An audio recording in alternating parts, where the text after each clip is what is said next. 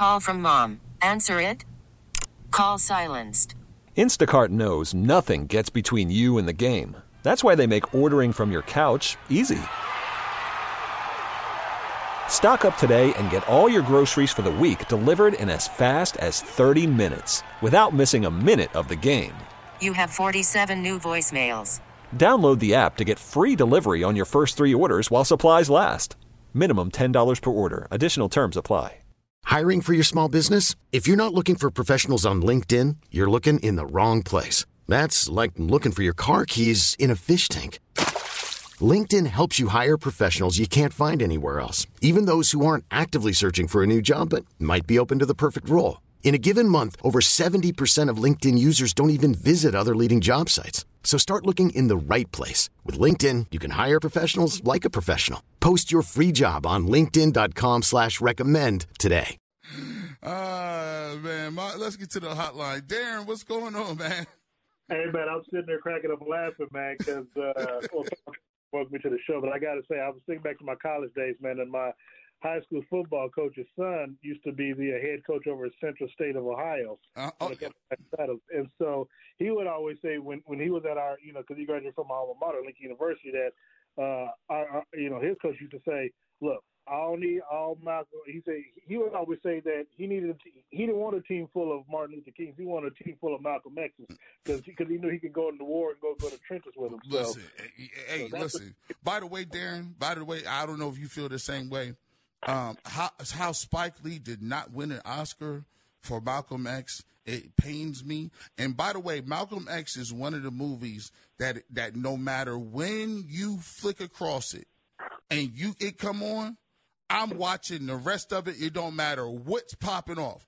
I will always stop and be like, oh, Malcolm X, I got to watch that. Don't know how you got to. Classic. Yeah, I got you.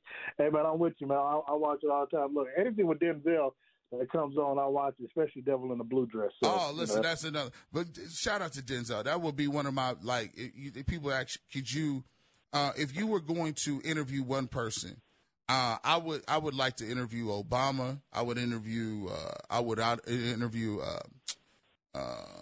definitely would Denzel Washington. He's definitely one of them dudes up there because I think he'll give you something at this point in time. He'll give you something to talk about. So a person you interviewed that gave you something, you had a really big sit down with DeMaurice Smith, who is the head of the NFL Players Association, and I thought you did a tremendous job of asking him some very pertinent questions. The interview covered field conditions. It covered player safety, player health, guaranteed contracts. You went through the full gambit of that. You've said before, you've sat down with DeMaurice before. This is going to be his last year as player association president. What do you think his enduring legacy is going to be? Well, the fact that he was able to, as he said, get through 2 labor contracts without any work stoppage, more or less. And so, and obviously the next battle is going to come up in 2030. But there were still things that as you heard in the interview, that he still regrets not being able to maybe get across the finish line.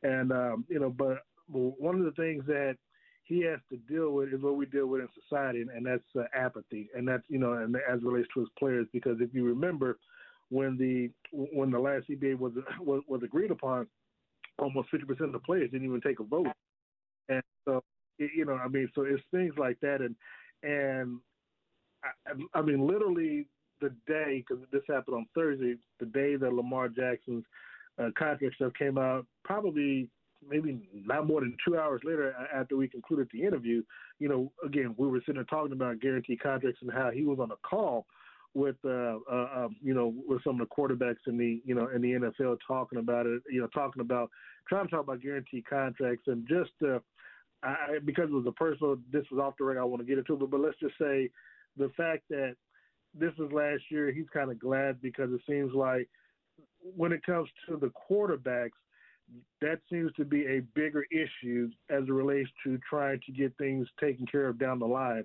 than it should be. Obviously quarterbacks lead the way when it comes to those type of contracts, stuff like that, but it becomes more about them than it is about the many. So. Yeah. And I've always said this, and this is, and a lot of people won't get to it. It's gonna take the blue bloods, so to speak, in order to get it done. Unless the Tom Brady's is standing up, the Aaron Rodgers is standing up, the Drew Breeses at one point in time, the Peyton Mannings, unless they stand up and advocate for, because here's what you can do. Even when you look at the Lamar Jackson situation, right? They can marginalize you to a certain extent, and then they can pawn it off on the fact that you have a certain play style or injury history, right? So if they say, "Oh, Lamar Jackson, we can't give him guaranteed money because it's the way he plays and he's injured," right? But if a traditional pocket passer, say for instance like a Joe Burrow who has cachet, who's from that area, if he comes together and gets with Patrick Mahomes and Josh Allen and says, "Look, this little triumvirate we got right here.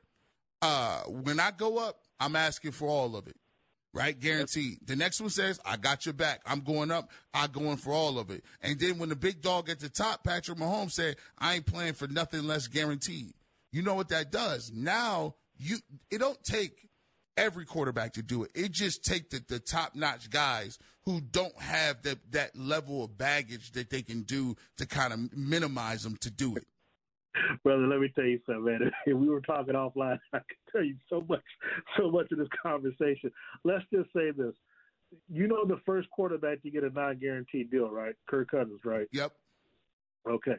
Let's just imagine a conversation where you're on a conference call with Kirk Cousins and quarterbacks that are due up for a contract extension, a la Joe Burrow, a la Justin Herbert. And let's just say, for the sake of this conversation, that you bring it up and Kirk Cousins decides he wants to say, "Well, I got mine, and I'm fine." And when you hear that, or when that same quarterback says that, quarterback A should take the deal that's being offered to him from said team, who just signed and became the largest deal this past week. When he says he should just take the deal that's on the table, what does that say to the other quarterbacks, of Joe Burrow or Justin Herbert, is coming to look for a contract extension when when the first quarterback that gets a fully guaranteed deal says that they should just take the money that's on the table and not push for a fully guaranteed contract? Now, if you were the head of the Players Association, doesn't that take the power out of you? You done, and it also takes the power out of some of the other players who don't have that security that's going to step in front of that truck. Then I'm not about to take no charge out here. Like, I'm not going to take a charge for you if that's like asking a big man that you want him to take charges, block shots, rebounds, set picks the whole game and never touch the ball. Like, I'm not about to do that, man. Like, I play running back. Like, I need to get all the little coins I get. So no, I'm not holding out for none of that. I need to get what I'm getting. And so I can at least set up and solidify with my family. But I see exactly what you're saying. And then that leads to the fact that 50% of the people don't even want to vote. And it comes from that energy. And I will say, as it relates to our conversation, is that while Jalen Hurts signed a good contract, or signed a nice contract as it relates to, helping the Eagles out again, in my conversation with him, again, that sets everything back, because it's like, you're not trying to fight against system. You're doing what's best for you, which is perfectly fine. But again, you still got to look at, who's coming after you and down the road and stuff like that. So, as he said, look, that's the fight after 8 more months he don't have to worry about. So, I can't, because, when we talked, and even talked off the record after we broke bread, you get a sense of some of the conversations, some of the stuff that he deals with. Let me just say this. Tom Brady, is someone he can go to war with. Aaron Rodgers, not so much. I'll leave it at that. You leave it at that. I got you. Darren, let's transition. We get together. Time be flying, man. I'm like, dang, we almost up against it. All right, let's take a look at the NFL draft. And I want to go specifically to a thought process. And I want to get your thoughts, because a lot of times what I hear in Cleveland is there's an apprehensiveness in order to be aggressive, in order the type of players that they look at, bringing in certain guys with skill sets. And in Kansas City, they do a tremendous job of never being complacent, always looking to press the envelope. And one of my thought process, I heard somebody say that we already got, I wanted Jalen Hyatt. That's who I wanted. Now, obviously, he wasn't there. Obviously, the Giants came up and got him, so that's neither here nor there. But I'm talking about the philosophy of it. I had somebody say to me, we already got enough fast people. I said, that's like saying, I already got enough paychecks. I don't need no more. I could always use a paycheck. I don't care if it's a $5 paycheck, 10. If I ain't got to do nothing for it, I want all the checks owed to me. I will take anybody's check, and I'm going to get it and do something with that. When you look at the draft philosophy of the way the Kansas City Chiefs do it, could you explain to the audience the way that they are aggressive, the way they are innovative, the way they think of offense, the way they think of the players they draft, and what skill set do they have? And I'm gonna tell you something. I talked with Zay Robinson over at my high school a couple of days ago when the prospects were we're here in Kansas City, and one of the things that I asked him, I said, do you feel that working out with Patrick and how the Chiefs publicized it helps raise your stock up and maybe get you drafted up higher, because you ain't gonna last to the end of the first round to get to Kansas City? And he said, yeah. I mean, he admitted it did, and it did just as such because Baltimore picked him up.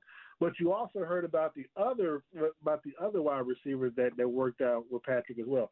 The one receiver that you did not hear that worked out with Patrick was the one that they drafted last night, because that's who they wanted.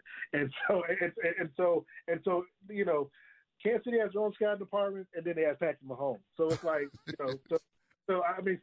so they did it so stealth to where, again, you saw highlights, you saw footage online about Patrick working out with the TCU receiver with somebody else, and the next, those players, and I tell somebody, I said, if they feel like the Chiefs want you, somebody else is going to take you.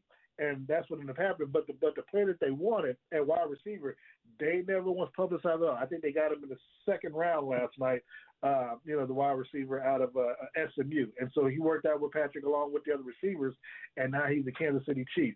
And so to that point, again, they know that they have certain needs. We talked about the edge that they needed, say, to replace Frank Clark. Obviously, Orlando Brown going to Cincinnati. Granted, they did sign somebody from Jacksonville, moving from right over the left, but you continue to add depth. And so who do they get? They get Trey Smith's former teammate at Tennessee. They drafted him last night to go to go along on the right tackle side. So now you got somebody else. I mean, so just that mentality is that they already feel the needs, and they still got, I think, 7 more picks. So, I mean, that's just how they operate, man. I mean, they are so stealth in what they do that, to me, is really offensive that Brett Veach hasn't been up for any Executive of the Year awards, because this is child's play to him right now. Hey, man, Darren, as always, man, thank you so much for coming on. Always enjoy talking to you. We got to chat very soon and get link up, because every time I talk to you, time flies. I'm like, man, we need like 70 more minutes to this. Hey, man, anytime, brother. Just let me know. All right, man. The great Darren Smith on the North Olmsted Chrysler Jeep Dodge Ram hotline, KC 1540. He definitely has that article. Good read, good listen to with DeMaurice Smith. Check that out on his Facebook page, and he'll have that up there. Really good conversation. T-Mobile has invested billions to light up America's largest 5G network, from big cities to small towns, including right here in yours. And great coverage is just the beginning. Right now, families and small businesses can save up to 20% versus AT&T and Verizon when they switch. Visit your local T-Mobile store today.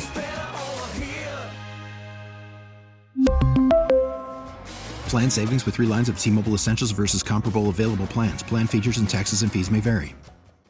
We get it. Attention spans just aren't what they used to be. Heads in social media and eyes on Netflix. But what do people do with their ears?